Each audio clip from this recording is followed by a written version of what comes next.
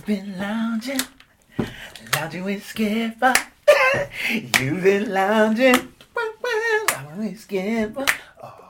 Yo.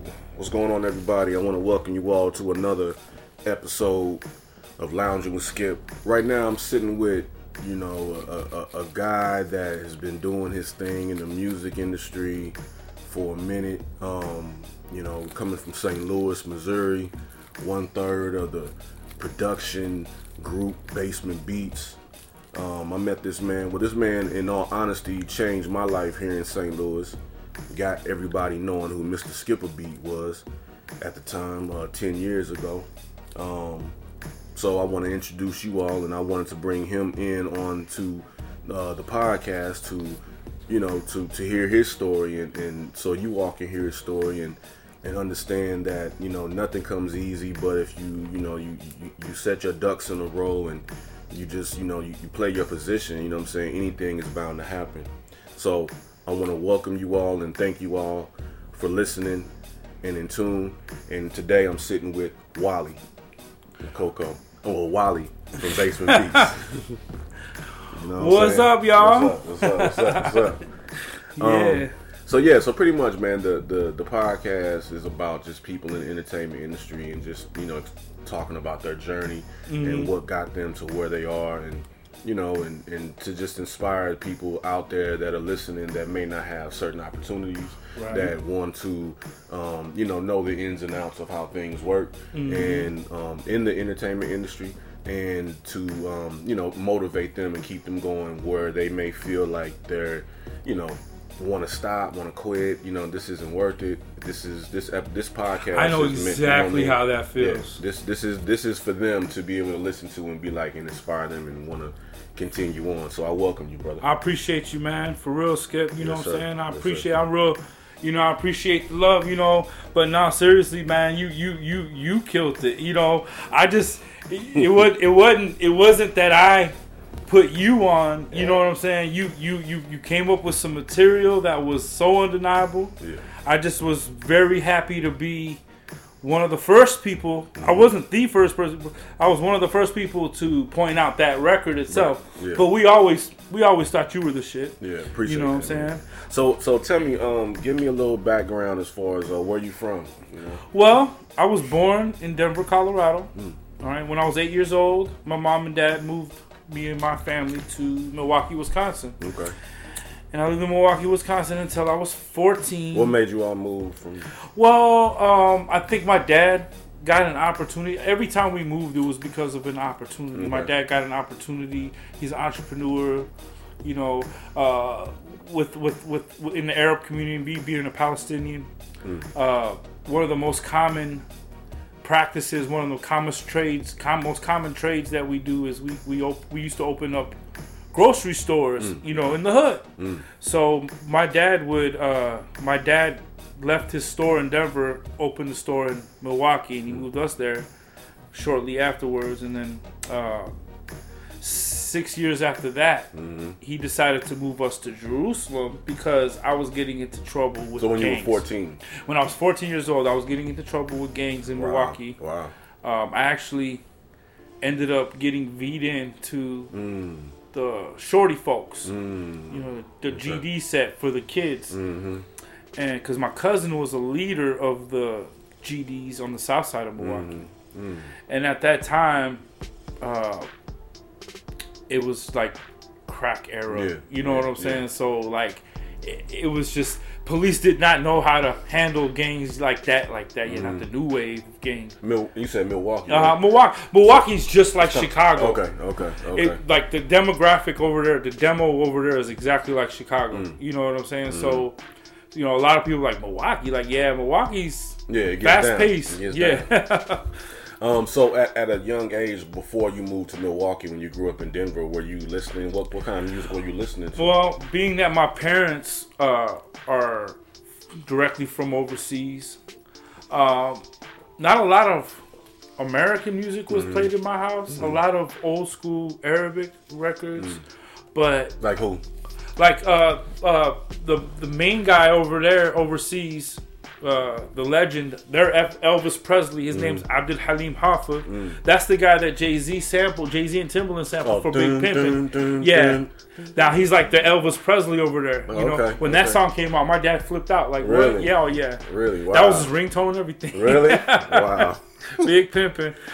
Yeah, go ahead. Yeah, no. So okay, so that you were growing up listening to that artist, and this is what you were inspired. Well, no, I what happened was, you know, like as a youngster, you like for me growing up listening like Earth, Wind and Fire and things like that. It wasn't like that for you. It was, yeah, well, it wasn't directly like that because I had to myself actively go out and research those records and then listen to them. So like, I remember my very first favorite song, favorite record that I was checking for was Prince, Little Red Corvette. You know what I'm saying? I remember I was 6, and I just remember that was the hottest song. And then not too long after that, what took over that song, what became my new favorite song was Beat It by Michael Jackson. Okay. So I would listen to the radio just waiting for those records to play, and then I would listen to everything in between. What made Little Red Corvette stand out to you as a 6-year-old? No idea.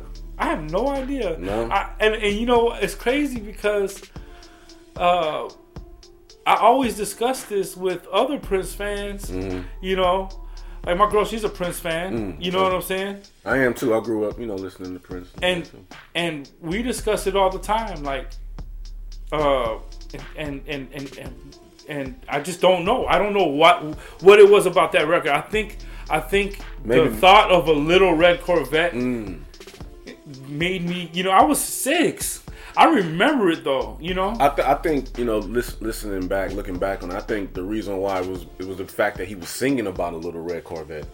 You know what I mean? It's like Little Red Corvette, and then how he was singing it. You know I did not know until you're talking about something else. Literally last year that he was talking. He was talking about. I don't want to say he was talking about vanity. She deciphered it for me.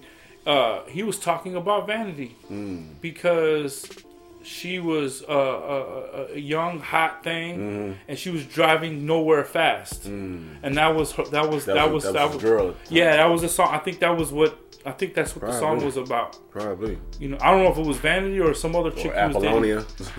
Apollonia was I think that was a character in the movie, right? That was really her. It was really her. I'm tripping. Yeah. I don't know, he was talking to one of them. He was talking to both of them. I'll be honest. You know what I'm saying? Because I mean, because originally I heard that he wanted to put Vanity in Purple Rain, but something came up and Apollonia ended up being it. You know what I also found out? What's that? Is that the reason why he called Vanity the group Vanity 6? Do you know why?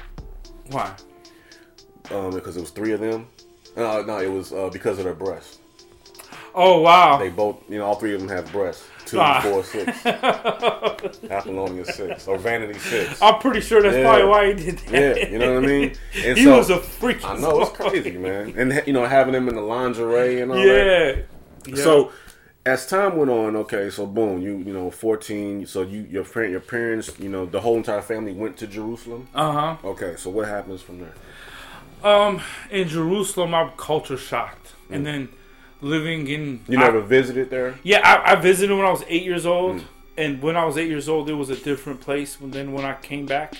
When I was 8 years old, it was less of what it is now. It was more open. People were free to move around the whole country. And now it's like... Or then... It's kind of like apartheid. When you were 14?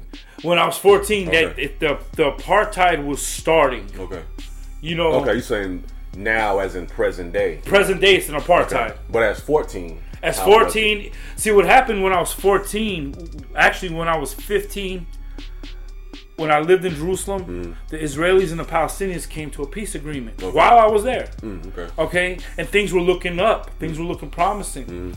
But and not to get into too much politics, but the right wings of each, the Palestinians and the Israelis, vowed to ruin that peace agreement. Okay. And eventually they won.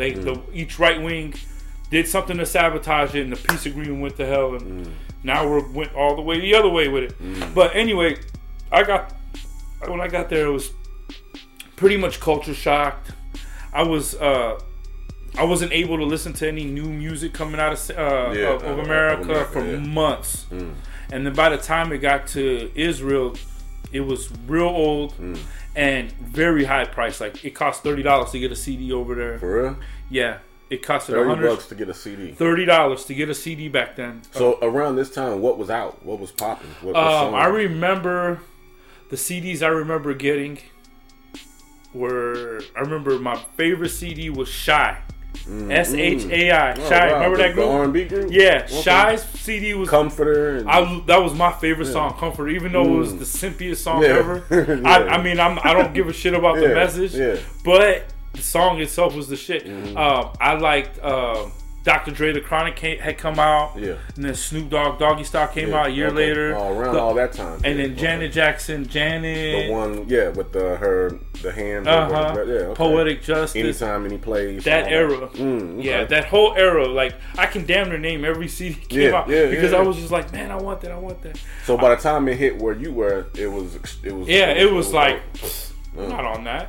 $30 for a CD. You know, because nowadays the internet, like everywhere is in real time. Right. So if we go overseas now in that same place, they'll be looking like us. Yeah. With the same lingo, and they'll be hip to all the new Lil Wayne rap, everything. Right. You know. Right. Yeah. So in this period, you were over there, and how was that for you? So when did you come back to the States? How long were you there? I was there for 2.5 years. I was supposed to be there for 3 years. I was there for 2.5 years, and then my dad brought me back before he brought the rest of his family back. Did you change up? Did you get better? I mean, I wasn't a bad. You mean as far as like involving yourself? Yeah, the gang stuff was. The gang stuff, I resented that before I left because we ended up getting to some shit. Like we ended up Molotoving some dude Omar's grandma's house, and then we burnt his porch down, and that's what did it. You know what I mean? So when I came back, was going down that path fast. Well, my dad wanted me to see what people were really dying over, and then and he proved his point. Like when I got there, I was like, whoa, and it was like. In retrospect, if I knew I could live through it all, I could do it all over again. But back then, I was scared to death, man, because I've never been in a place. I've always heard of cowboys and Indian stories, you know, but damn, you know what I mean. So where you're really looking over your back, you don't know what the hell's going on. I've gotten my ass beat by the Israeli soldiers before and everything. Man. Like it's like that over there. You know what I mean? As a teenager. Yeah, for sure. Not just me. 6 of my friends that are all American citizens, and they all on Facebook. And we talked about it not too long ago about that one time where they stopped us and they beat us up for like 30 minutes before they let us go. What? Yeah, like M16, the back of the M16 to the chest, all that shit. Damn. All right, well. Okay, so back to the States. So when I came back in 95, January 95, we came to St. Louis. My dad got another opportunity. 24 years ago. Yeah, 95. In January of 1995, I came to St. Louis, and at that time, I remember the very first video I saw was Brandy, I Want to Be Down. Oh, wow, okay. I just was soaking up MTV because I was so beside myself that I was able to see the music as it was coming out now instead of waiting. Like it was like you don't understand how important that was back then to be hip to everything, you know. And I remember Biggie came out with Big Papa, and these were all new joints when I just landed. And just the fact that the way the videos were looking like movies. That was around the time Hype Williams was beginning to come out and really get things popping. I could not picture videos getting any more clear, technical or fresher than that. And as you can see now, they have. So during this period, what high school did you go to? I went to McClure for one semester in 95. Wow. And then I moved. Then we moved because I lived on the south side. Okay. Then we moved to Florissant, and I ended up going to Hazelwood West, and I graduated there for my last year. Okay, you went to West? Yeah, okay. I graduated there. I only went there for my senior year. Yeah, I graduated from Hazelwood Central. Nice. What year? 94. You're older than me. My sister graduated from there 10 years after you did. Oh, wow. Yeah. So, okay, boom. Hazelwood West, you graduated. Now what? Okay, so I wanted to get into music. Now, what made you want to get into the music? I've always wanted to be in music. What made me want to get into music, like I've always daydreamed about wanting to be in music when I was a kid. But what made me really say, okay, I'm going to do this was BBD, Poison. When BBD came out with Poison, I did not know how to react to that. That was like, it was so fresh. I could not picture any. Like I said, I couldn't picture that shit going any higher than that. Like, this shit was so out of there. And then I learned how to play drums, playing air drums over Poison. That's how I learned how to play drums. That's how I kept my control. You know. So I eventually became a drummer for my middle school before I left overseas. Okay. So when I came back, I naturally wanted to get into band, and I became a drummer for McClure and Hazelwood West. Okay. So you joined the band just to do something to get involved, making music, something somewhere. I didn't think that I could turn pro from school or anything like that. My plan, with as far as breaking into the business, and it was kind of like the best plan you can do for being in St. Louis. I decided to get a job at Musicland. Okay. But so when you were playing drums, you just as a kid, as a high school kid, you were like, you know what, I want to be involved with some music. I want to do something. So let me join the band. Okay. So now you're around other musicians in the band. You're seeing how the structure and things of that nature is kind of triggering with you in your mind.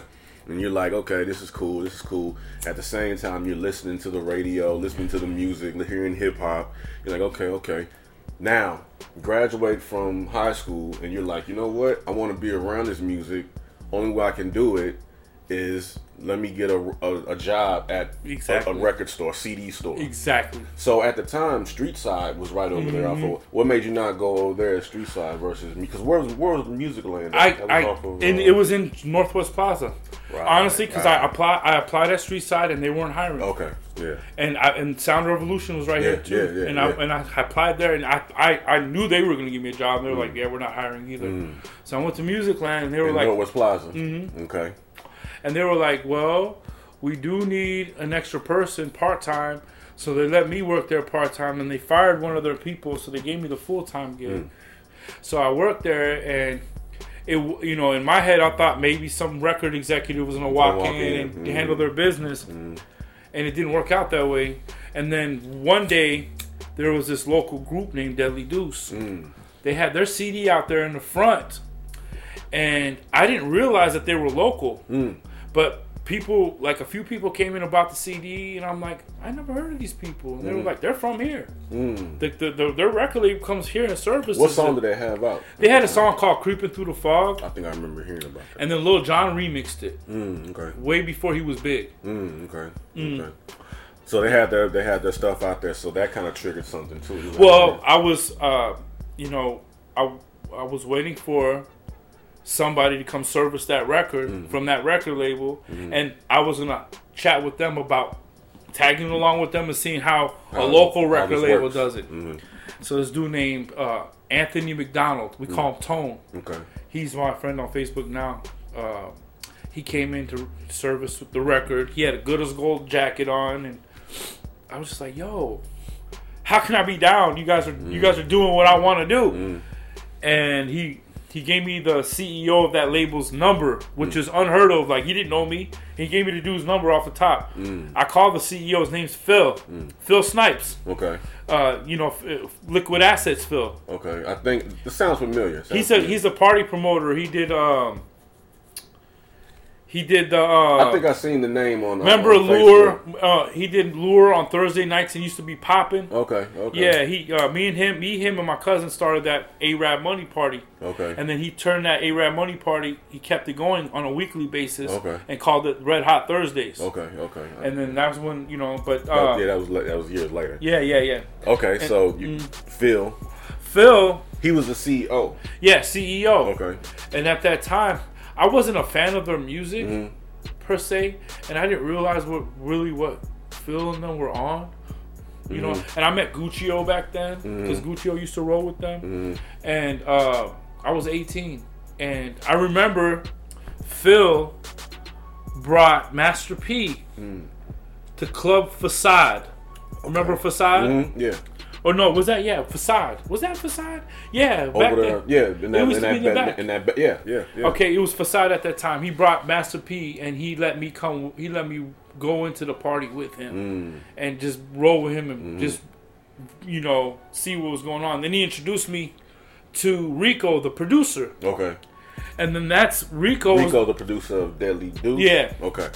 Now Rico had an EPS that had 10 seconds of sample space in it, and he made it work for the album, even though the song sucked so bad. I mean, you can go back and listen on YouTube. You can pull up Deadly Deuce's stuff, and you'll see it was horrible. But because that was back on the EPS, where if you sample, you had to speed the record up to be able to slow it back down in real time to be able to then kind of loop or whatever. Yeah. And it compromised the sound and it was kind of like it wasn't 16-bit. It was like an 8-bit kind of sound to it. Yeah, which is popular now on the lo-fi genre. You know what I mean? Yeah. So you linked up with him. Well, Rico was this black supremacist. He was a Nation of Islam type of dude, and even though he allowed me to come over his house and watch him do his work or whatever, he was reluctant to kind of really teach me. So what I would do, I'd go to McMurray Music and mess with their equipment. So you go up there and actually and just save it, because I didn't have the money to go buy a Kurzweil. I wanted a Kurzweil. So how were you saving it? I had a little card that goes into joint? and I would save save the sequence. Wow. I didn't have the sounds; it would just save the sequences. Wow. You know what I'm saying? And then I would have to plug it back into that same exact keyboard. Now, for those that are listening, the millennials that are listening to this, you're seeing the steps of how everything worked back then. It wasn't just get a laptop and now you own making stuff. You have to, back then, we had to find ways to make things happen to, you know what I'm saying? We had to find things to, you know what I mean? Exactly. To customize. You had to improvise, man, to make it happen. Exactly. There was no excuses. Yeah. It's like I wanted to. If you really wanted it, then you would do your best to try to go get it. Exactly. So I really wanted to make beats. And then one day, my cousin came to visit me from New Jersey, and I wanted to show him, hey, I make beats. Let me show you. He's a big hip hop East Coast head, so he was super interested in seeing it. So I took him to McMurray. I go to McMurray. We walk in there and we go to the Kurzweil. That's the name of the keyboard. Yeah. And the guy that works at McMurray standing there with this other guy, and they're talking about something with the Kurzweil. I guess the guy had a problem with his floppy disk, and so I kind of was eavesdropping, and then I noticed that the guy that worked there didn't know what the hell he was talking about. I'm like, no, that's how you do it. So I said, no, that's not how you do it. This is how you do it. And the guy, and it worked. And the guy was like, oh, dang, so you do this? You know this machine like that? I'm like, yeah. He goes, hey, man, me and my friends, we over there at Saints. Come, you should come see us. Oh, by the way, my name's Spud. What's your name? Wally? Yeah, Wally, come. We over there up the street at Saints. Come fuck with us. So literally the next day, me, my little brother, that's from New York, and my cousin from New York. My brother and my brother's from, obviously with me. Okay, yeah. My cousin, we all went to Saints. Now, this time, have you ever been to Saints? No. Okay. Have you ever heard of Saints? I've heard of Saints, but I've never been there. I've been in America. I've been back to America for 2 years. St. Louis, back for 2 years, and I was like buried on the south side. So we walk in, Spud's right there, obviously, and then Ali. Remember Nelly? This other dude named Rico. We used to call him Dancing Rico. Actually, Dancing Rico was with Spud when I met them at McMurray. Okay. All right. Dancing Rico ended up going on tour with Aaliyah later and Usher and all them, being a dancer for them. Nelly was there. Murph, Keywan. Now, what year was this? J.E. What year is 97. 97. It was 1990. Was it 97? Yeah, it was January 97. No. Now, yeah, it was January '97. So at this time, was their song out with the no? Okay, so because the very next time I went to that studio, they were cutting "Give Me What You Got," and I remember specifically not liking the song. That was the dun, dun, dun, yeah.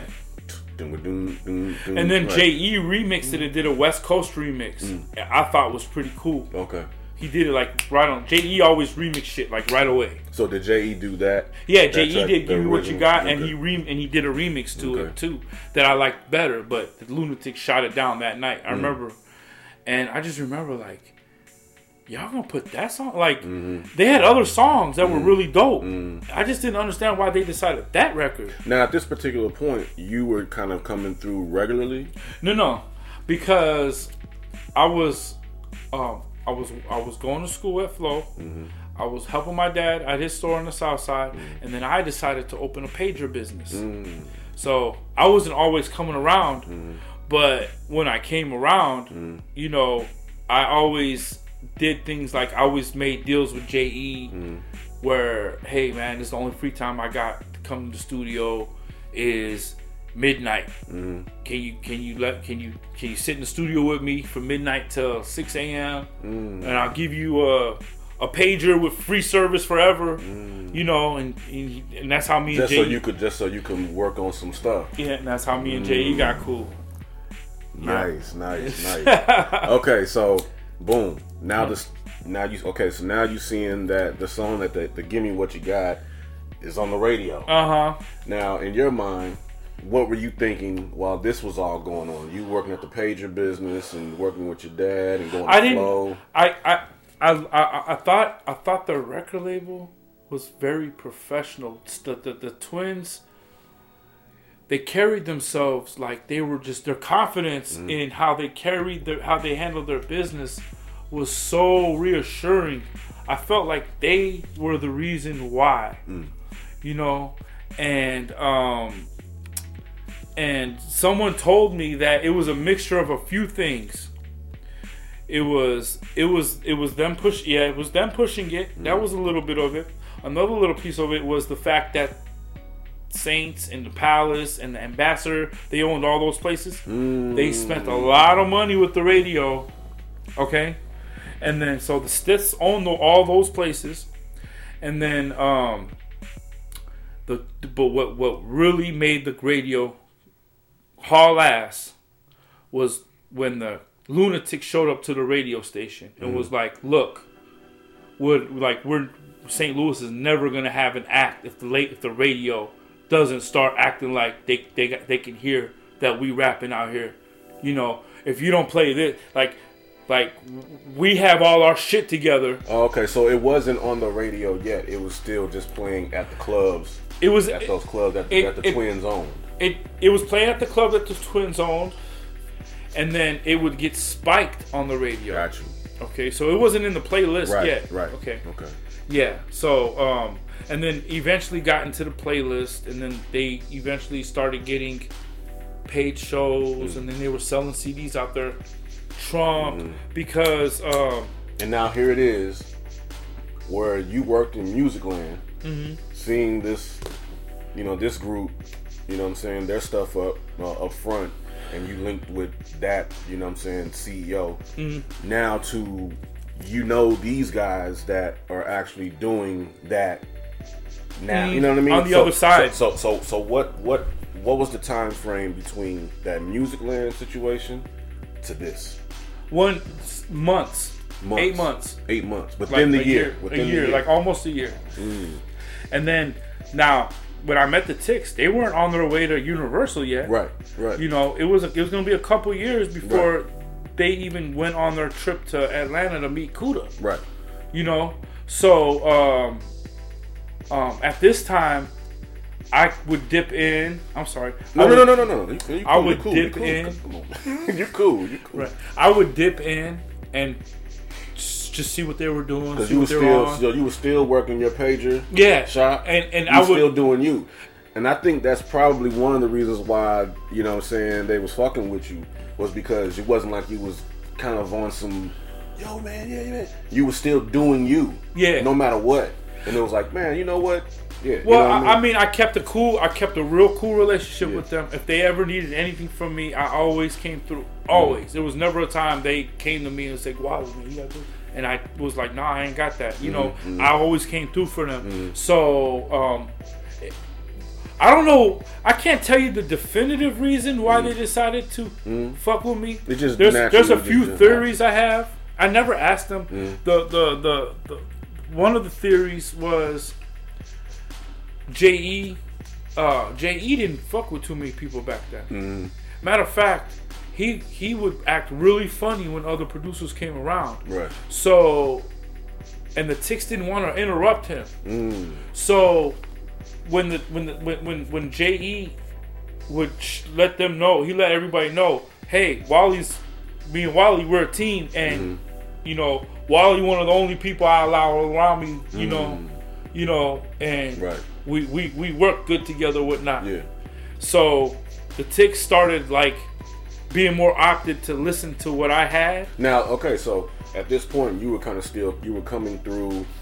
I was time working on stuff like that, but you just kind of getting your chops together. So I would come through, and another reason why they always liked when I came through, because I never came and asked for favors. I always came with money or something in exchange. I never was the type that say, hey, look out for me, look out for me, look out for me. Right. I would be the guy that would say, hey, look, I know you need, you know, I got a couple $100 for you, you know, a day or a week, you know, to let me do this, you know. And if you were already at the studio, you know, the only difference is that now I'm in the studio with you. Now you got some money in your pocket. Behind the table, you didn't have to pay the twins, because the twins is like you get free reign through the studio, you know. So, but yeah, if they listen to this podcast, maybe they'll find out this way that all these years later, I'm real cool with this. Yeah. No, it's all love. Like I said, this is it's a chill podcast. So, boom. Now what happens? Okay, give me what you got on the radio. Okay, so give me what you got on the radio. Everything's cool. They're doing shows. They're sitting there opening up for Missy and Timbaland. I remember one show specifically when they come to St. Louis, they're opening up for them. And stuff opening up for like they're the opening acts, you know. And then I remember Kid Capri came to town, and the Stiffs booked the Lunatics on that.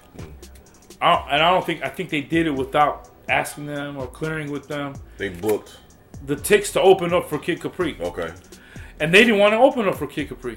They thought that show was going to be lame. And they didn't want to be a part of that. The Ticks. Yeah.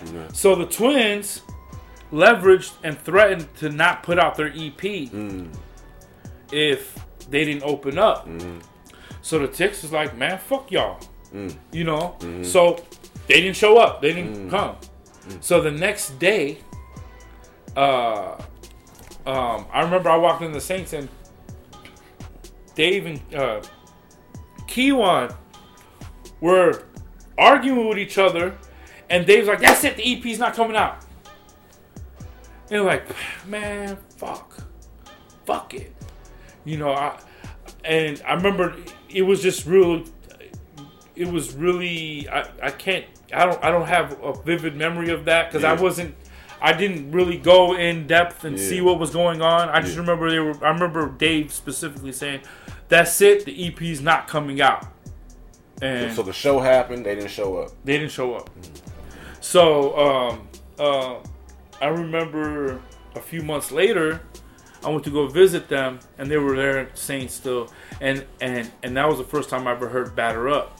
And it was like they came with that song before they came with all them other songs. So the very first song on that was Batter Up. Now was it all of them on that song? At that time, it was just Ali and Nelly. And everybody was, I just remember I heard it one time, but after everybody else was singing it, then I finally heard it, and I was like, oh, everybody going crazy about this song, you know? And they kept that song in their back pocket for like a year, like a year and some change. Whatchamacallit did that track, didn't he? Steve Blass. Oh, yeah, Steve Blass. So I wasn't there when this happened, but the story was Steve Blass was there to see J.E. J.E. all notorious for making appointments with people and then not being there on time. So you'd be waiting there at Saints, waiting for J.E. and shit. So while he was waiting, he was fucking with the MPC and whatever sounds that were already up. And he made the beat. Boom, boom, boom, boom, boom, boom, boom, boom, boom, boom, boom. And he, you know, and he had the beat going, whatever. It was long enough for him to make the basic that track with the drums, no bass, no bass line, no type of 808, nothing. It was just a boom, boom, boom, boom, boom. That melody with the hi hat, snare, and kick. That was it. Okay. And Ali and J.E. come in while he's doing it. While he's playing the beat. And Ali's like, whoa, I fucking love this beat. Now, at that time, St. Louis was super Tupac'd out.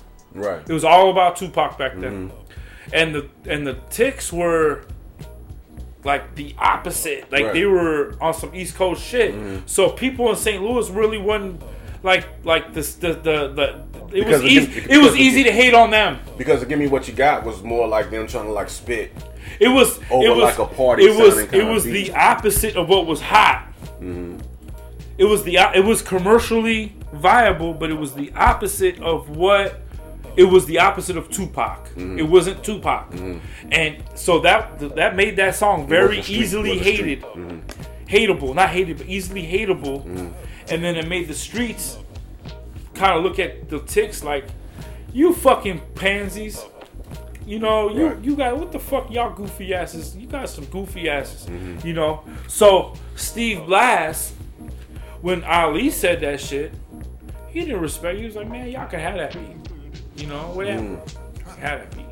I got some shit talking to J.E. about you, whatever. So he chopped it up with J.E. whatever and left. All right, J.E.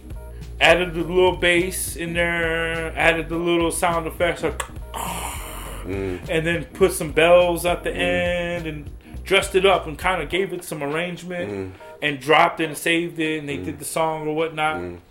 So fast forward, Country Grammar is about to come out, and Steve Blass didn't know this at the time.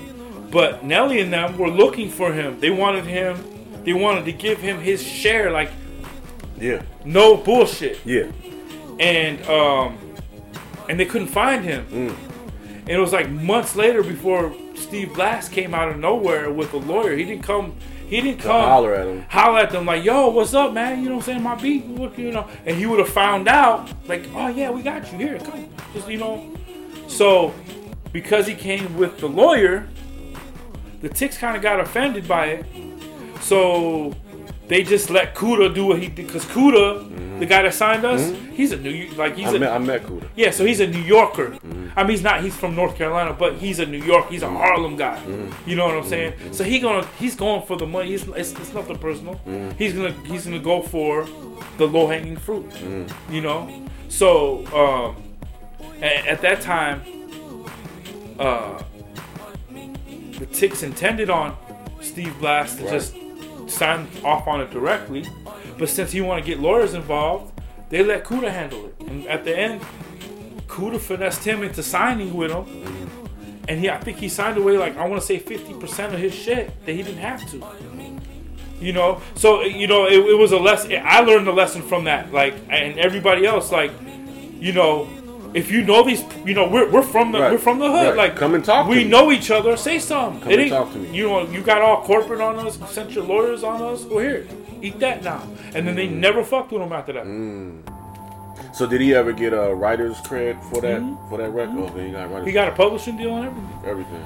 Yeah. But he could have got more. But he had to split his shit with Kuda. Where before he didn't have to. Oh, I see what you're saying. Because the Ticks were gonna. Yeah. Just give it him straight up. The Ticks were gonna look out and, like, they know that he don't know shit. They were gonna give him, because you know how I know? Because they did that with me and J.E. You know what I'm saying? They gave us everything that we were supposed to get. They didn't infringe on our shit. So it's like that whole 25% writers, 25% pub, or whatever. You know what I mean? 10% writers, 10% pub. Boom. All right, here we go. No, it was 50-50. 50-50. It was 50. They wrote the beat. They wrote the song, the lyrics. We wrote the beat. 50-50. Right. So now Steve Black signed. Now, as a producer, him and J.E., they would split that 50%. You know, like how ASCAP is 50. On some 50. real shit, J.E. wasn't even going to take any production credit on that. Because he had the whole entire But album. because he sent his lawyers, and then he said, and there was enough witnesses to see it, you know what I'm saying, that J.E. can have the beat. And then what? Prove it's yours. Prove it's yours. How you gonna prove it's yours? I say it's not yours. You know what I'm saying? Yeah. But the Ticks weren't gonna do that. Right. Go that far. But yeah. It's like, yeah, okay, we know. But at first, they were gonna do it like that. They were gonna be like, "Oh, we're lawyers. Oh, okay, shit, you gave us that beat, pimp. When you give somebody something, man, you don't take it back. You give it to them. You give it to them. Like, as a matter of fact, you didn't have nothing to do with the beat. At first, that they were gonna play them like that. So the album comes out. So at this particular point, you didn't have any production on the Country Grammar. That was Jay. Now, seeing the success of Country Grammar come out, seeing the success of how that changed J.E., you know, where did that put you in the place? Gave me so much confidence. Like, I was hyped. It gave me so much confidence. Well, Spud was locked up, so he didn't get to see it. He got taken right before shit really started popping. And then, so, you know, watching J.E., you know, clean up and start getting G'd up and all that shit. I was hella hyped because I was on my way, because the shit that I was coming up with was driving the clique crazy. So I knew that it was gonna be at any point. Yeah, I was gonna be there, and it worked out that way. You know, So Country Grammar comes out, boom. You know, it's just going. This. You know, I'll never forget at the time when Country Grammar came out. This was what was it, August 2000, and I was in Jefferson City. It was June. Well, the actual single came out in June. Yeah. The album came out that August, because I was working in a CD store in Jefferson City in the mall, and the album had just came out, and I'll never forget. There was a little girl, like 5 years old, coming in with her dad. And her dad bought her the Country Grammar album. Because I rung it up. Oh, wow. And I was like, what? Wow. I'm like, yo, this dude's from St. Louis, and this 5-year-old girl, her dad just bought it for her? Right. I was like, yo, this is crazy. You know what I mean? So, boom. After that happens, now, let me see, it's 2000, going into 2001. So now it's a movie. Training Day. That was in 2000. That came out in 2001. Okay, yeah, you're right. That was 2001. So Training Day. Yeah. That was crazy. This is before Nellyville, so it was kind of like in between that. We were on tour. We were on the tour with Destiny's Child and you were there. I was on tour. Okay, now what was this like? You being on tour? Keep in mind, you come from Music Land. Oh, it was unreal, because being on tour with the same people for 3 months, you actually get to start meeting and talking, and then next thing you know, you're on a first name basis with and cool. Yeah, I've talked to Beyonce several times. You know, Kelly knew me because she used to be engaged to Kuda. Matter of fact, I go even deeper than that. You know how there's a clique of best friends: Lala, Kelly, Sierra, all them. They all met through Kuda. Wow. Yeah, but anyway, so whatchamacallit? So I went on tour, and then was there a studio? He got an opportunity. Yeah. He took a studio bus because he was going to work on his album, and me and J.E. had the studio bus, and then J.E. only stayed on the tour for a week, and he left. Really? And then I stayed on the tour for the rest of the time. And what made him leave, and what made you stay? Baby mama drama. Okay. I stayed because that was what we were supposed to be doing. Yeah. You know. So you were in the studio, on the studio bus during the tour of the Country Grammar tour. It was the Destiny's Child tour that Nelly was on with them. Okay, in between the makings of working on the next one, Nellyville. We did the Lunatic album, and then we went on tour. Okay. All right, so they were on tour. They were doing the tour. They were working on Nellyville, all while still promoting Free City. Okay. All right. So did you have production on the Free City? Yeah. Okay. What songs did you do on the Lunatics album? I did Boomty Boom, which was my song at first, and then it was your song. So you were working on it for you. Yeah. So what you was rapping? Yeah. Okay. I was because Coco was rapping. He wasn't making beats yet. Okay. So I wanted to help him. Okay. So how'd you end up? Well, I guess that's another part of it. So you met Coco in the process of all that. Okay. So Coco, I met Coco at Saints 2. Him and J.E. were working on a CD. I remember they sampled "Take It Personal" from Gangstar, and it was a song that, and then I was like, hey man, I got something I could put on that. So Coco was just coming through as a rapper, straight up rapper. And J.E. had already blew up from Country Grammar. No. J.E. At that time, it was around the time where I met J.E. Okay. Coco only met J.E. like a couple months before I met J.E. Oh, okay. So this is all okay. So J.E. was just trying to hone his skills with artists. Oh, okay. He, at that time, if you sounded anything, just a little bit like anything, J.E. was like, "Come on, get behind that mic, let's go." Okay. So yeah. So Coco was coming around, and everybody, cause you all kind of knew whatever, but it was just like whatever. So the Lunatics album, how did that album get to start being worked on? Because Country Grammar, if Country Grammar did gold or better, they were promised the Lunatic album. So it went platinum first week. So they made plans, and it was just like a big old vacation. We went to New York for 3 months straight to work on the album. Yeah. And so, how many songs did you do on the Lunatic? I did 3. Okay, what songs were? Boomty Boom, This Is the Life, and Scandalous. I did those 3 records. Okay, you produced those. Drums, everything. Well, J.E. would offer. J.E. always puts in a little bit of accents, but he don't take nothing for it. You know what I'm saying? I do a few times to his shit too. Yeah. You know, it's like rappers needing, like, if a rapper's stuck and you give him you pitch him a line, you're not taking publishing for it. So it was kind of like you all were kind of using the same kind of drums though. Oh, we were using the same exact kits. Yeah. Because I can tell, because I remember like the Boomty Boom, they had the same kind of drums from like a Country Grammar album type of vibe. It was like it was a certain kind of vibe. Yeah, for sure. Yeah, so you all recorded that album, and then that album ended up going double platinum. That album ended up going double platinum. But they stopped promoting that album. The Ticks got into it with Universal. What was the single off that album? They had Midwest Swing.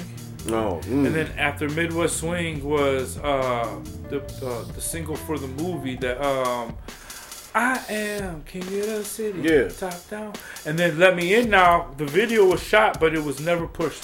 And that was it. And then Boomty Boom was supposed to be the last single leading into Ali's album. And they cut it short at Let Me In Now. Okay. Yeah. So the Lunatics album came out, and then after that, it was Ali's album.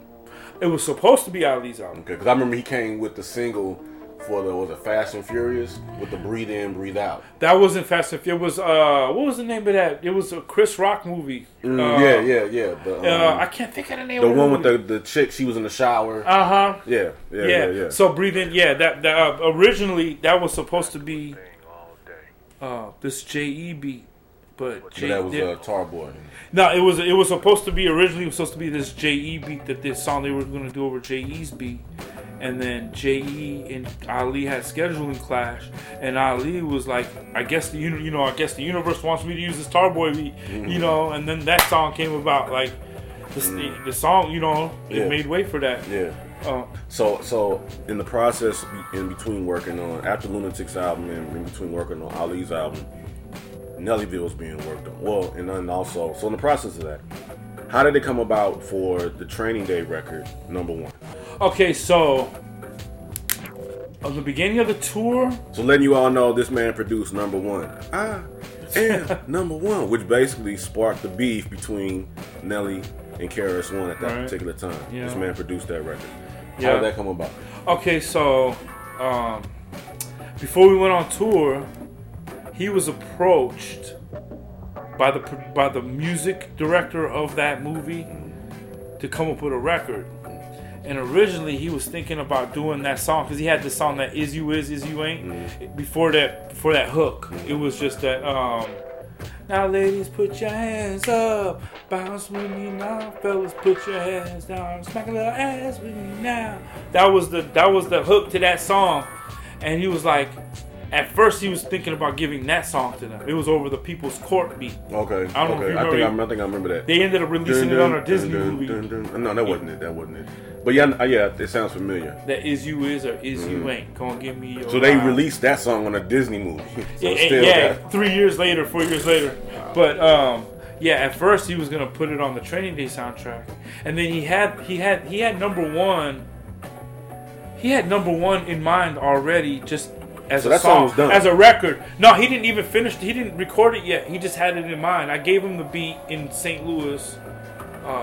Literally the day he put on his Band-Aid. Now I remember this story you told me about when you came out to LA about that record, and you had told me that something happened where he told you it was gonna be the single or something like that, and it was kind of put off, and then something about when it came out he looked out for you. And you got your the way the whole splits was. Yeah, that's what like I'm saying. Yeah. No, well, that was the whole thing with the Lunatics. Like when they first started rolling, they just took what was theirs and whatever we were entitled to, because we were so new to the business. They didn't realize, like, hey, you can kind of leverage yourself with these producers and get a piece of their shit too. Mm-hmm. You don't have to give up 50-50. Mm-hmm. It didn't dawn on him until like his third album. Mm-hmm. Like, oh yeah, can't I? Before that, he was just like, man, get your money, pimp. You know what I'm saying? That's how he is. So yeah. So on the Training when Day. he decided to do the number one for Training Day, it literally came down to Wally's gonna take 15 grand, J.E.'s gonna want 30. Fuck it, come on, Wally. Even though, right. Yeah, that's what it came down to. Okay, so now peep that, y'all. So his own producer was like, I'm gonna need 30 grand for it. No, J.E. wasn't asked. He didn't say, "Yeah, I need 30 grand." That was just his rate. You know what I'm saying? And they weren't. J.E. would have did it for free. But they said that was why they made the decision to use. But J.E. would have did it for free.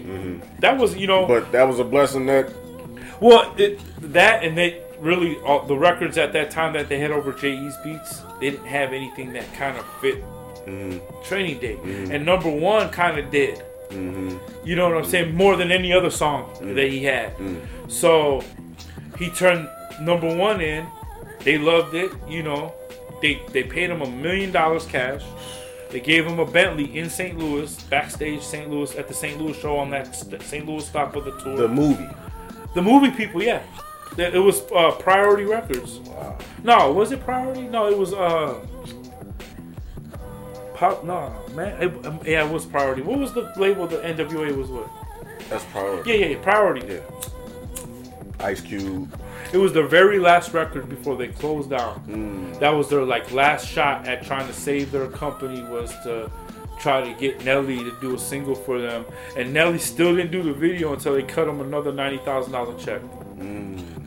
Nelly was on it. Yeah, he was not fucking around. Yeah. So boom, the song comes out and that was a single that blew. How did it feel for you? Well, I had signed to Kuda already, so my fate was sealed. It meant a lot to Kuda, because Kuda was able to go in and be like, got a number one single, call number one. It didn't go number one. It went number one on hip hop. It didn't go number one like EI and all the rest of them songs. Right. But it was like, it's a Nelly song that no one has any I'm the only person that has stake in it, other than the people that wrote it. You know, Nelly got a deal already, but the producer that produced this song, number one, don't have a deal. What's up?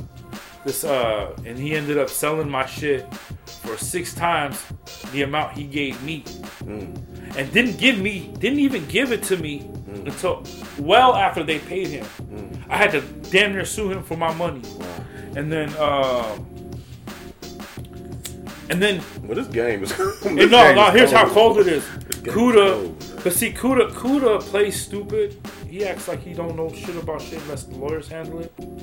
But what happened was, I got paid $150,000. Damn. No, Kuda got paid $800,000. Okay, for my shit.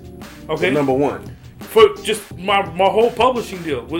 It's with Sony now, but back then it was Famous. So you had got a publishing deal. This was your publishing deal. This is my publishing deal. So it was a total of $950,000. No, it was $800,000 deal. I got $150,000. So it was an $800,000 publishing deal off of a song. Well, I had the song, and then I had the Lunatic placements, you know, and stuff like that. And out of that, I had $150,000. Yeah, I got $150,000, and then. I was like, damn, man, when am I gonna start getting checks? You know, royalty checks. And turned out the way he had it fixed was I had to recoup his $800,000 before I started another royalty. So I threatened to sue him over that, and then we ended up settling to where he just gave me my shit back and he got out. You know. Damn, man, this game is cold, man. And I don't give a fuck about talking about it because I mean, you know, it's things like this. I mean, this is all history. It's music business. I mean, this is dope. Nowadays, I tear a contract up in a minute because I know how to gain a following online. I know how to distribute my records and profit. So fuck you. You know what I'm saying? Yeah. That's what I'm on right now. Yeah. So. Boom, number one, that all happens. Nellyville comes out.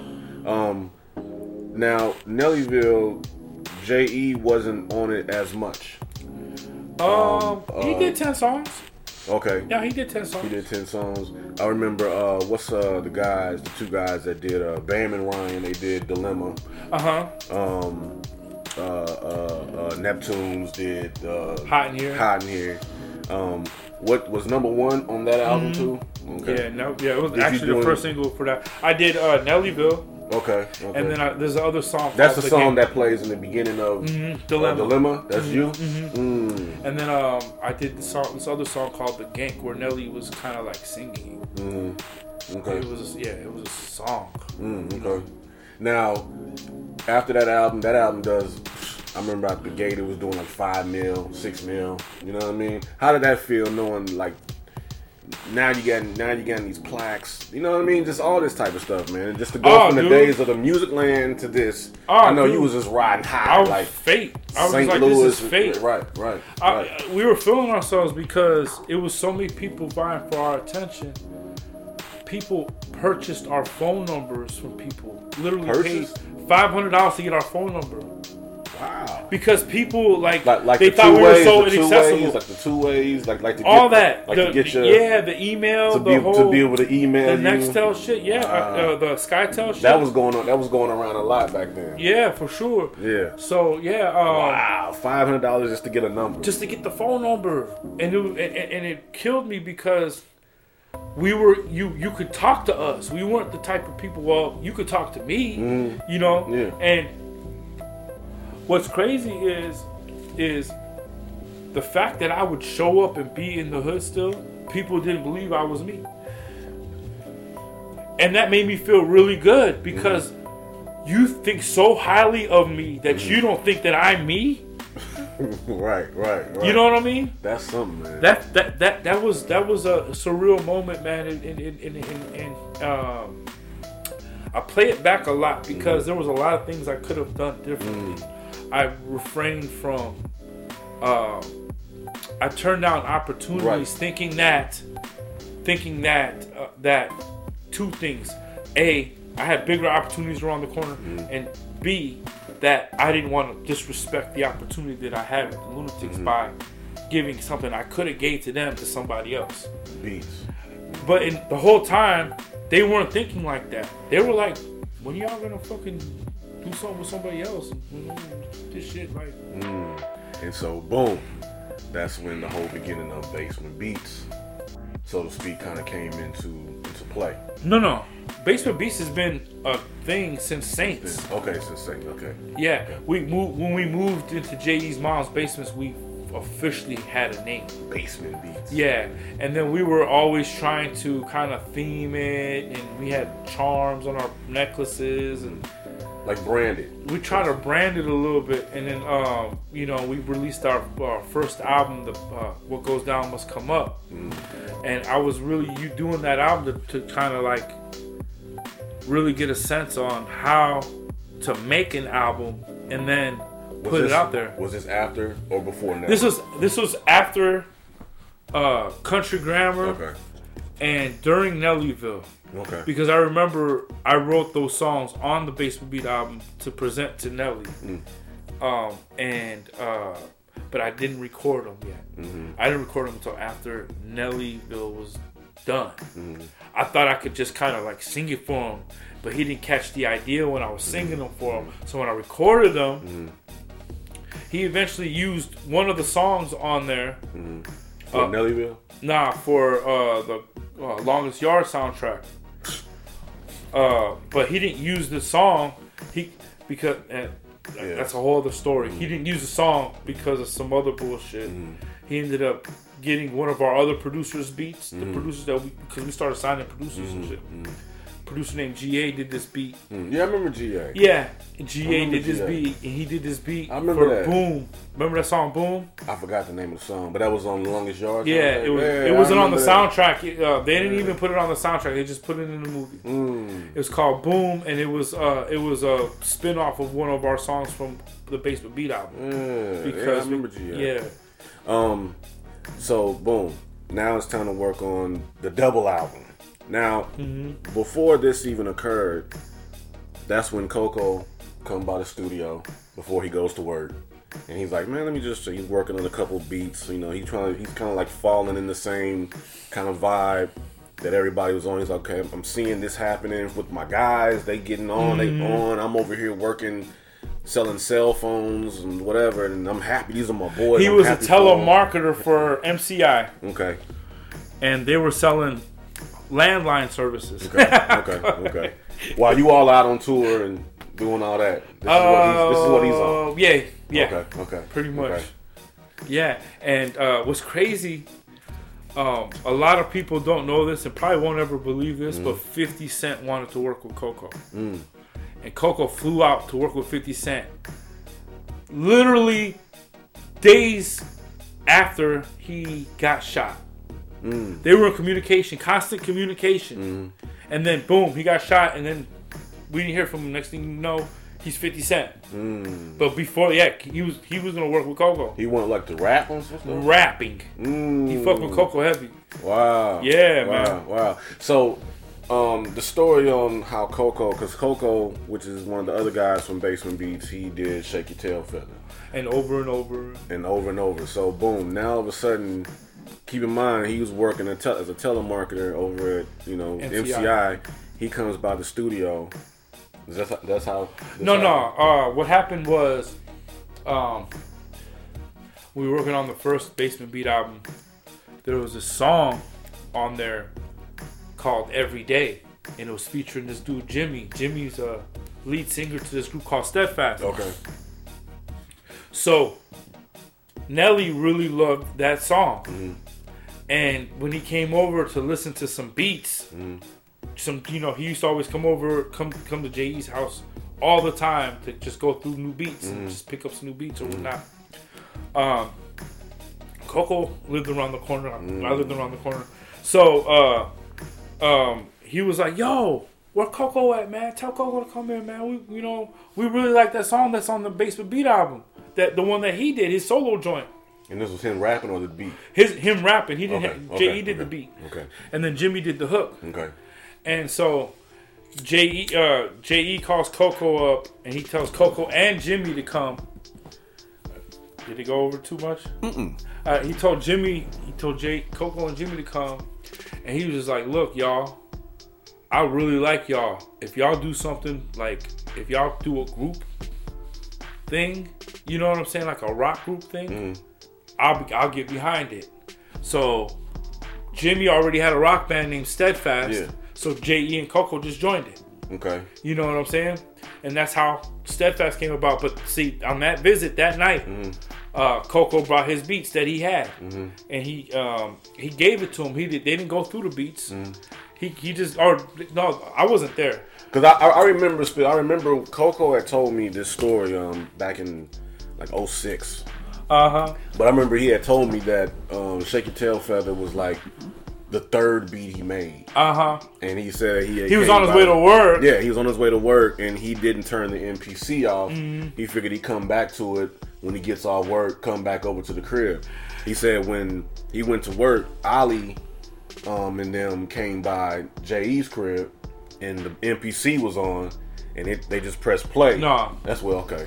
Nah, because Coco was making his beats at his apartment. So Ali and them, you know, he didn't leave. He wasn't making beats at J.E.'s house, and he wasn't leaving it up. You know what I'm saying? Because we're always, you know, making beats and shit. So, he made the beat at home on some bullshit, just doodling, you know.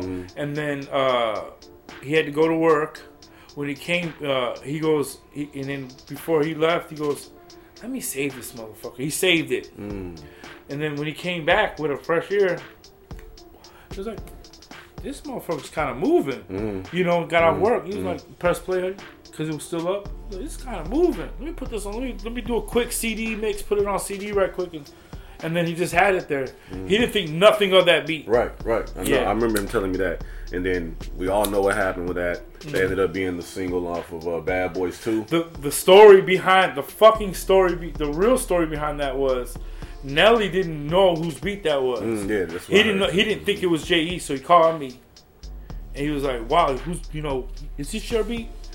And I was like, "Nah, it's not my beat." And he goes, "Oh, it must be J.E.'s then." Like, yeah. So he would call J.E. You know, and I'm thinking it's J.E.'s beat or whatever. J.E. calls me like, "Yo, guess who got the new Nelly featuring Puffy and Murph for the Bad Boys 2 soundtrack?" I'm like, "Who, you? Congratulations, man." He was like, "No, Coco." I'm like, "You fucking bullshit, man." He was like, "Coco's at work. He doesn't have any fucking clue. Don't say shit to him." Like, "I won't." He goes, "We're gonna tell him together, okay?" Wow. The next thing you know, man, Coco, we're both blowing Coco's phone up, but he ended up calling J.E. back. You all told him like. J.E. ended up telling him, and he just was like, "You should have had them. You should have had him like get off work, then come to the crib." I think he came off work. I think he got off work early on some. He was sick shit, and because they left that night. They left that night to do the song in New York. So and Coco went with him. Now, picture this: you're at MCI, you're doing your shit, right? And you gave them beats, but you don't know when that's gonna come about. Right. You woke up this morning not thinking nothing. You're at work. You did not know you were gonna fucking end up in New York City that night in the studio with Puff working on something that is going to be a future #1 hit. Yeah, and a Grammy-winning hit at that. You know, Coco was beside himself because they were also filming Making the Band at that time, and they were in the studio. They filmed a piece. I don't know if it ever aired or whatever because I never seen it. But yeah, they were filming that at that time too. Wow, man. Yeah. So now you're looking at it like it's like it became a trickle down effect. Yeah. Oh yeah. So at this point, I mean, you guys everybody is successful. Yeah. Did you have any songs on the double album? Not beat wise. I co-wrote some lyrics on some of the stuff. That album wasn't like what, triple platinum, right? I know it was kind of declining. Yeah. His Sweatsuit. That's what his decline was attributed. The decline in his sales were attributed to the way the industry was at that time. But yeah, it was switching up. It was switching up, going to like Snap. I remember it was Snap with the Young Jock and Shawty Low and all that was popping off during the time Sweatsuit was going. Well, that was still kind of it was still kind of Lunatics. And I think the lead single, which was the Fly, the Like an Eagle or whatever. They had Pharrell on the beat, but it was like, I don't know. I don't think it just transcended. I felt like they were trying to take a formula that worked for them with that and redo it. Instead of looking at it as just a dope ass moment, right? And there were no sciences behind it. Right. Hot in Here was a dope ass moment. There was no sciences behind it. Right. The winds, everything came together at that moment perfectly. Yeah, the stars aligned. You can't. So Basement Beats went on to produce artists in the city. Basement Beats became this production name in the city. You know what I mean? 06, 07, you know what I'm saying? You guys had artists like Kanja, Jenna, who goes by Fresco Kane now. Who else was with you all at that time? We were more of we signed producers more than anything. Like we had Wishmaster. GA. Who's a producer? Was it Nonstop? Nonstop, he's popping now. Nonstop did the Drip for Cardi B, and did he do? He did something for Drake too. Yeah, he did the joint on Drake's album. What's it called? Nonstop? No, it's not called Nonstop. Let me get the name of that song. You're gonna kill me. That's my boy too, though. Yeah, but he did a joint. I think I heard something about that though. So boom, y'all were signing producers, so now I'm gonna tell the story as far as like, so they at the time they had an artist by the name of Jenna, who goes by Fresco Kane now, but at that time, so they had the Dope Boy Fresh going and Elevate. As a matter of fact, I seen his on a Nonstop song. His producer, what's the video called? I think it was Producer Grind or Genius. Yeah. He was on that. I saw that. Oh, he did Yo Gotti, Everybody. He did that too. Okay. So he working. So it was this beat that I did, and originally it was for an artist by the name of Coco. He had a song in St. Louis. Yeah, Coco Severe had a song, in St. Louis called Mob Out. And so this particular beat was meant for him. And so I was thinking like, man, who could we get on this joint? I want to put somebody on this record. So I was talking with Coco Severe about it, and he was saying, how about the Bangers? Because at the time in St. Louis, the Bangers was popping. And I said, well, no, I'm thinking Jenna, So he was all like, can you make that happen? I was all like, yeah, because during the year of 06, I became, I started getting to know Jenna more. Right. You know what I mean? After, Dope Boy Fresh. Right. And just through O'Shea and things like that. And you as well. You know what I'm saying? So, what happened? So anyway, I set up the studio time, went over to my homeboy Mix Crib, producer. He's the one that produced Mob Out. Set up the studio time, went over there, had Jenna meet over there. He was all like, yeah, nigga, bring me some Funyuns and an orange vest or something. You know what I mean? Right. So I went by the store, got that, brought that over to the studio. They laid the verses. Or I think Jenna laid his verse, and then later on Coco laid his verse. But that hook was already on it with the beat and how you wanted to show me my opponent. Now that way that beat even came about was one day because I was working in the barbershop, and at the time, what's that song, Stunting Like My Daddy was out. And so I'm sitting there cutting, and there was these kids like 6, 7 years old in front of the TV screen, and this is on 106th Park was playing. And when that video came on, they were like kind of dancing, to the video. But when the acapella, when the beat dropped and Lil Wayne was all like, how you want it? Show me my opponent. Show me my opponent. They all said it. And I was like, interesting. And I already knew that I had the acapella to that song at the crib on CD from working at Shrewd. Right. Because we was doing all the promo, all that type of stuff. So I had the CD at the crib. So that particular night, I went to the Pink Slip.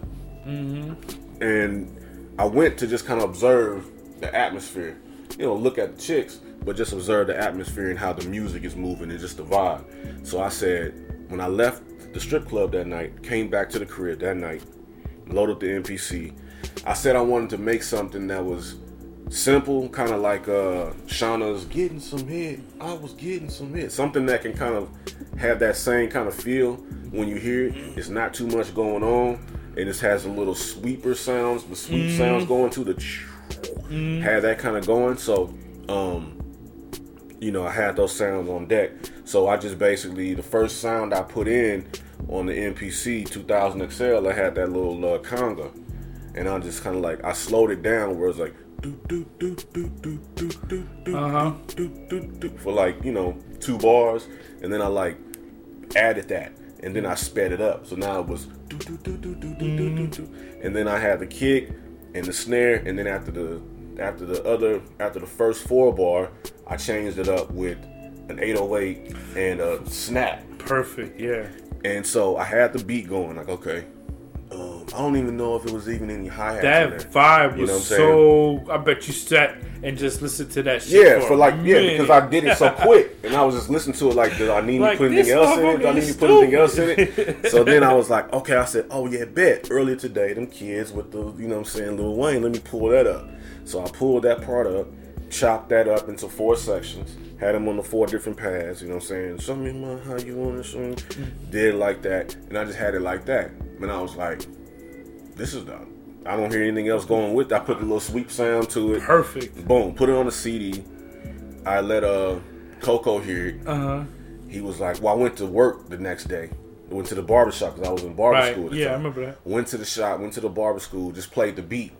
Let folks hear it in the car at the shop. And they're like, yo, this is hot. Yeah. And this was just fresh off of the MPC. It's still, you know what I'm saying? That still could work. I'm on the CD. So no, that beat can still work. Go ahead. So, everybody was like, yeah, that beat's tight. So I was like, man, who can I get on this? So that's when I was saying, I hit up Coco. Coco didn't have Mob out yet. You know what I'm saying? Oh, wow. Mob Out wasn't even recorded yet. It wasn't even done yet. I don't even think it was worked on. They were about to do it. And so he was like, can you get Jenna on? Anyway, they go over to the studio, lay the vocals down. You guys laid that out over at O'Shea's, right? No, at Mix Crib. Oh, okay. Laid it down over at Mix Crib. I got a copy of it. They emailed it to me, I think, with Coco's verse on it. So now I got it. So they were going to put it on, at the time, Coco had a mixtape. They were talking about just putting it on his mixtape. And I was like, all right, that's cool, whatever. Well, I had a copy of it, and I wanted O'Shea to hear it. So I took it to O'Shea's crib and said, man, check this out. And he kept playing it like, yo, this is tight. So I was like, yeah, it's, you know, yeah. They talking about putting it on his mixtape. Oh, he was like, all right, that's what's up. So I left the crib, left his crib, went home. Then he had called me. He was like, he said, yeah, Wally's over here. You know what I'm saying? He's going crazy over this song. I'm like, what? Oh, dude. Yeah. He was like, he's going crazy. Is that background messing? You can barely hear it. Okay. He was like, yeah, he's going crazy over this. So I told Mick and them, I said, yo, Wally's hitting me up. You know what I'm saying? About this. I haven't talked to him yet, but he's calling me. They was like, yeah, they want him. He wants him to use it. You know what I mean? He wants to use it for Jenna. I was like, I don't know. Let me tell you how that went down. What happened was with Jenna, I loved the record the way it was. Mm-hmm. I loved Coco Severe on it, especially. Mm-hmm. That's why I definitely kept him on the hook. Because me and Jenna was going back and forth about that. Mm-hmm. In reality, in retrospect, I look at it, Jenna just didn't want to do the record. Right. He just wanted the record to just be Coco's for his mixtape. Right. I wanted it to be, I wanted to do more with the record. Right. I didn't want it to just be on the mixtape. Right. But he was like, well, if you're going to push it, then I don't want, it got to be just my song. And I'm like, gee, man, Coco sounds so good on there with you. Just do it. Mm-hmm. And he was like, man, it's going to be my song only. So I said, well, he got to at least stay on the hook with you. Because I just like Coco's voice. And I felt so horrible about it. I called Coco, like, look, Coco, we still do. We owe him beats for it. Like I told him, I said, can we give you some beats? You know what I'm saying? Right. For that, and he was a good sport about it and everything. But what Jenna was trying to do was trying to discourage me from trying to push that record. But I was in love with that record. That record was just. There's very few records that I'm like.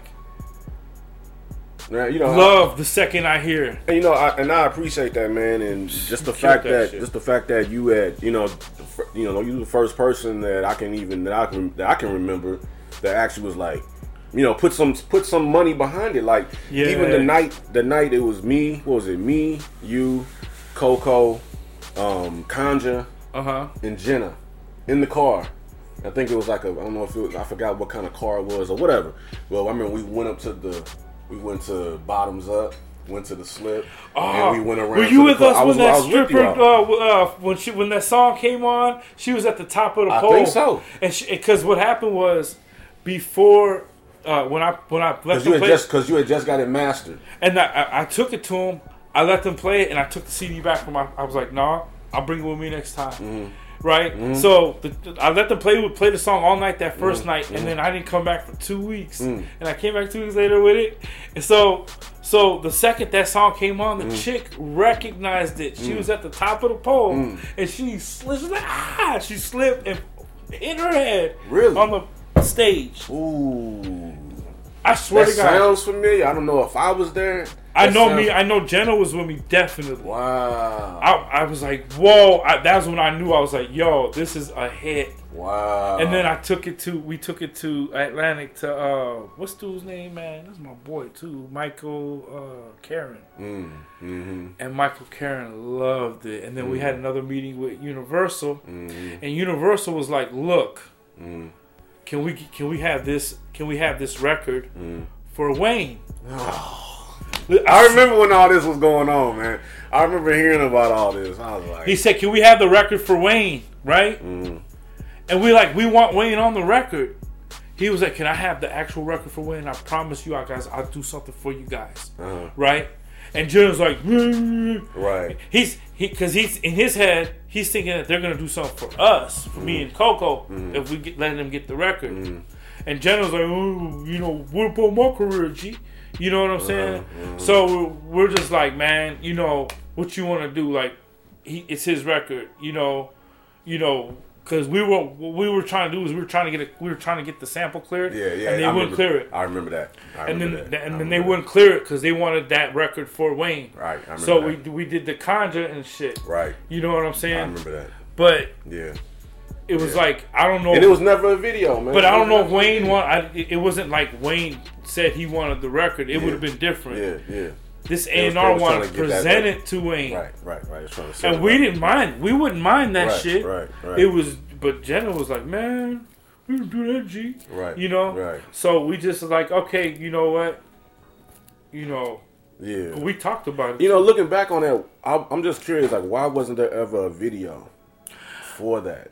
For that song, because that moment. Because even when it wasn't even a video for Mob Out. Because that was kind of like the straw that broke the camel's back from Jenna. So what happened was, I paid the Dirty DJs to do a campaign. I remember that for the song, and they would only play the record when they saw me. And what they came in the club.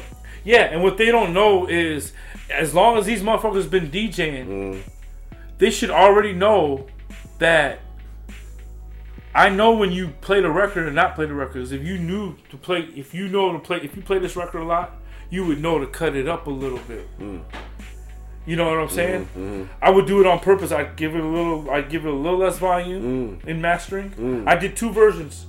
I did one because I felt like motherfuckers wasn't doing what they said they were doing. And I was paying them real money. Like I $3,500 up front, $3,500 on the back end when shit gets done. So I'd show up to the club, and I would chill, and I would wait. They would never play the record, and then I'd go up to the DJ booth, like, "Hey, what's up, man? Oh, what's up, man?" And then I would make my rounds into the club after I said, "What's up?" then they play the record. But the record would come in low. So that told me that they don't play the record. Because they would have known that it comes in low to cut it up. Wow. So I got really upset. Jenna got really upset because we did that on purpose to kind of gauge and see how they were fucking with us. Okay. And Jenna, and then DTP at that time, not DTP, but a flunky that worked for them. His name's Zeke. I guess he was trying to be an A&R for them or whatever. He convinced Jenna to roll with him. He went down to Atlanta. So that was a whole other. Yeah. Yeah. So that's why we didn't do a video, because when Jenna saw that this wasn't happening, you know what I'm saying, the way he thought it was supposed to be happening, it was like, okay, well, you know what? Now what, guys? I'm sitting on my ass now. Yeah. So, you know, man, so over the past, you know, now that, you know, looking at everything now as far as with the way the music business is, what do you see, you know, could you have seen where it is now compared to what it is then? Because obviously now it's not as much like that. It's really based off of streams and, you know what I mean? The times are different now. And are you unhappy with how the times have changed? Not at all, because now, see, a lot of musicians all think that in order to be in the music business, you have to make millions of dollars. There, you know, there's musicians out here that get a cool $100,000 a year and are low key, go chill with their family. They got a few little fans, but not to the point where it's like, oh, they can't go anywhere in public. Right. It's like, oh, there goes what's his name? You know, they might get a request. They get enough attention to where they appreciate it still. It's not bothering them. Right.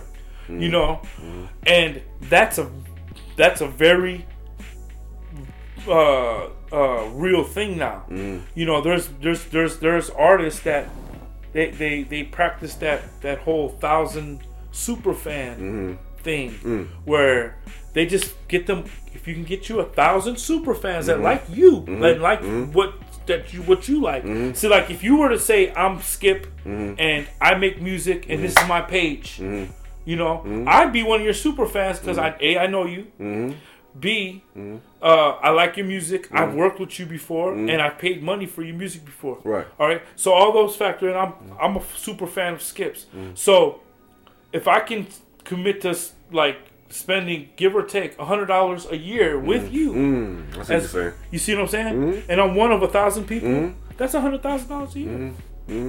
That's a good living. And it's off of music. But see, people. They want God to bless them. 10,000. Well, 10,000. No, $100 times 1,000 people is 100,000, bro. 100,000. Okay. I know, man. Trust me. I did the math. Yeah. Right. So 1,000 people basically that are just tuned in to you, spending $100 with you. Yeah, they either if they buy a shirt from you, if they stream you. It is 100,000. You see what I'm saying? Right. So if you break that down, go to your show. If you break that down, let's say $100 a year, break that off into 12 months. Let's say somebody spends $8 a month. $8 a month. It's $8.33 a month, which is that's like if somebody subscribes to you. Exactly. Like a Netflix. It could, depends on what you know. Depends on how you structure it, but 1,000 super fans will get you that page. 5,000 super fans will get you. What? That's 500,000. You see how that? You see that? Yeah. Is that a big? Is that cool? That's reachable, right? Yeah. Why wouldn't I like that? You know, I love that. Of course, I love the way the music business is going right now because like you said, everybody's game. Because like you said from the very beginning. Whereas back when you were in Jerusalem, you had to wait for the music to kind of get there, spend $30 for a CD. Now whereas now everything is in real time. Yeah. So if you release something and press the button on it, now it's international. Now it's worldwide, and then anybody can stream, listen. And the cool thing is now I don't have to rely on them to spend physical money out their pocket for some hardware. Yeah. All I need is their attention on the Apple Music, Spotify, or Tidal, whatever one that they already are on. YouTube. Just their attention of wanting to hear my stuff. Because they're gonna get around paying for the actual record. Yeah. Tell me this, man. What is something that you can tell these upcoming producers, of now, to inspire them, man, to keep them motivated in what it is that they do? If you were sitting right in front of them, which you are, because they're listening to you right now, but across the world, what would you tell them to keep them motivated? Because obviously your story is a good one. Get you 10 super fans, then make it 20, then make it 40, then make it 80, then make it 160, then make it 320, then make it 640, then make it 1280. 1280 super fans. You can do that in a year. In a year. 1280 super fans. You break that up and divide that by 52 states. We're looking at about what? 1280, 52. We're looking at about 2.3 per people per state, give or take. Yeah. You know what I mean? Right. So the numbers are right there for even just the average person that lives in Iowa. Right. Can attain. Exactly. It's that simple. And it's the easiest way to do it, and the most people respect it more than if you just came out on a major and no one ever heard of you before. Right. Do you think it's necessary for artists to sign with a major? Not right away. And even by the time a major comes around, they're gonna be like the pet peeve, not the pet peeve. They're gonna be the pest. They're gonna like, oh, there he goes again. Like, what do you want? Because they want to scale you from 1,000 super fans to 1,000,000 super fans, but then they want to give you a drop in the bucket for it. They want to give you the same amount of money for the 1,000 super fans for having 100,000 super fans on your own. Right. They give you the money for having 100,000 super fans on your own. They won't give you 1,000,000 super fans though. But see, now you can't go out in the public and be with your family. Now it's a bother now, because when you have 1,000,000 super fans, think about that. Yeah. So it's also about the people that want the fame versus the fortune. So a lot of people they want the fame to be able to be recognized when they walk out and about, versus people like you and I. I know me. I would rather take the fortune and be able to go to the grocery store and get food and go to the mall and chill and be out with my family and relax. Yeah. Versus everybody walking to me wanting autographs and all that. You know what I mean? But see, major record label, they scale you to that level for the amount of money that you would have gotten on your own if you would have got yourself 100,000 super fans, which that's a lot of money. You know what I'm saying? That's cool, and I'm cool with that. But so is 1,000 super fans. That's a lot of money too. Yeah. 2,000 super fans get you $200,000. That's just comfortable living in LA. You know what I mean? Hey, this is kind of off the topic, man, but when you was writing those stats on Facebook on the stories, man, like you should write. I think somebody mentioned to you like you should write a book. You know what I mean? Well, I'm working on. Yeah, matter of fact, what are you working on now? I'm gonna kind of do like a little podcast series about telling the stories. Yeah. I would love to have animation involved just to kind of reenact. That'll be cool. I just want to. There's a lot of other stories I have. I just want to clear them with the people that are in the stories before I just blur them out, because they're kind of cool, you know. Yeah. Yeah. I think it was one that you were talking about, like the DJ booth. Something happened at the DJ booth. I forgot. Oh yeah, with Goldie. Yes, just different things like that. I remember, like I said, it got to a point where I think every Thursday you were talking about something. Yeah. And people were commenting like, "Yo, you need to like write a book on this or something," because people will buy it, man. People want to hear those type of stories, man. Are you doing anything now with music, or what's going on, or just kind of laying low? I'm. It's like right now, I'm gonna be doing this. I'm gonna be doing this master class for people that want to gain, like they want to be able to gain their super fans and have control their music business. You know what I mean? So I kind of got the blueprint on that. So I'm gonna kind of do a master class on that, and then I'm also been writing and producing and been in the studio. taking advantage of the economy of now. Engineering. People need engineers, so I'll be an engineer for hire sometimes. You know, I love my day job. You know, ever since I started my insurance business, I've been doing insurance, and I just been. The universe took me there, you know. But music, I love making music. Yeah. That's what I was trying to tell you. I got something that I want to present to Chris Brown through you. Well, we'll talk about that. Yeah, we're going to talk about that. Like, but yeah, I'm always like, I just wherever the universe pushes me, dude. I don't force shit ever. Yeah. And I'll talk to you about how, you know, the whole Chris Brown thing. Right. I'll talk about off the record. So if anybody is interested in, you know, getting, you know, signing up for your masterclass, because I'm pretty sure you'll have it set up to where it'll be online and things like that. How can people reach out to you to be able to connect with you to maybe, you know, you can have some email me and things like that? You can email me at wallybeeman@gmail.com. That's WALLY, B as in boy, EA, M as in Mary, I, N as in Nancy, @gmail.com. And I'll just update you with how far we are into releasing that masterclass and having that available. It's going to be real resourceful. We're also going to be doing, I'm going to be curating, what I want to do is I'm going to be curating beats from all sorts of producers. I'll be collecting, handpicking out beats that I think are out of here, like beats that gave me chills, like when you did where they at. You know what I'm saying? Like literally chills up my spine. Like, this beat is perfect. You know, so I'm gonna be curating those type of beats and shopping them as, you know, kind of like brokering for other producers, but yeah, you know. So can you have folks can reach you on Instagram and all that? Yeah, Instagram is Wally Beeman. The handle, all handles are Wally Beeman. That's WALLY, B as in boy, EA, M as in Mary, I, N as in Nancy. I'm on Twitter. And I'll make sure I put it in the description. Cool. For they all to get it. I'm on Twitter. I'm on Instagram. Facebook is Wally Beeman Yagnum. Also on the Basement Beat page. I got this website for t-shirts, vintage St. Louis t-shirts, memortees.store.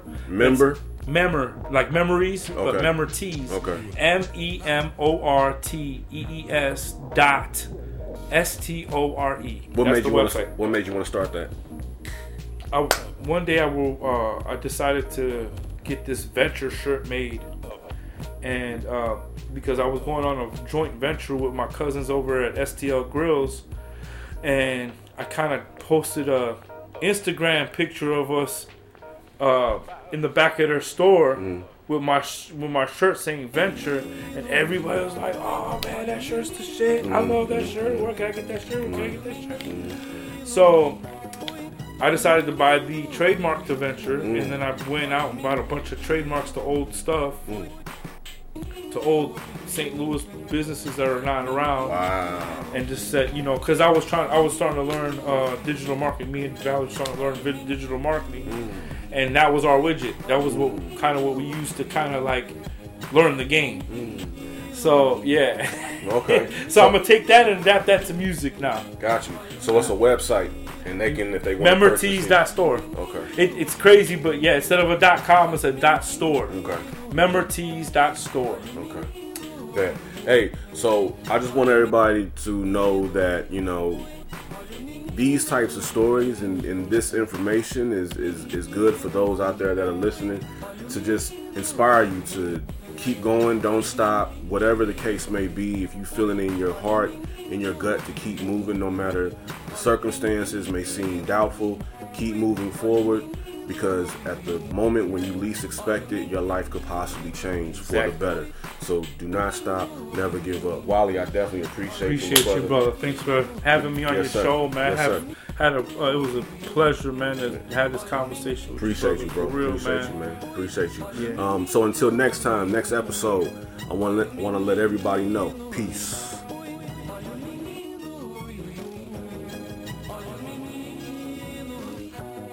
All you need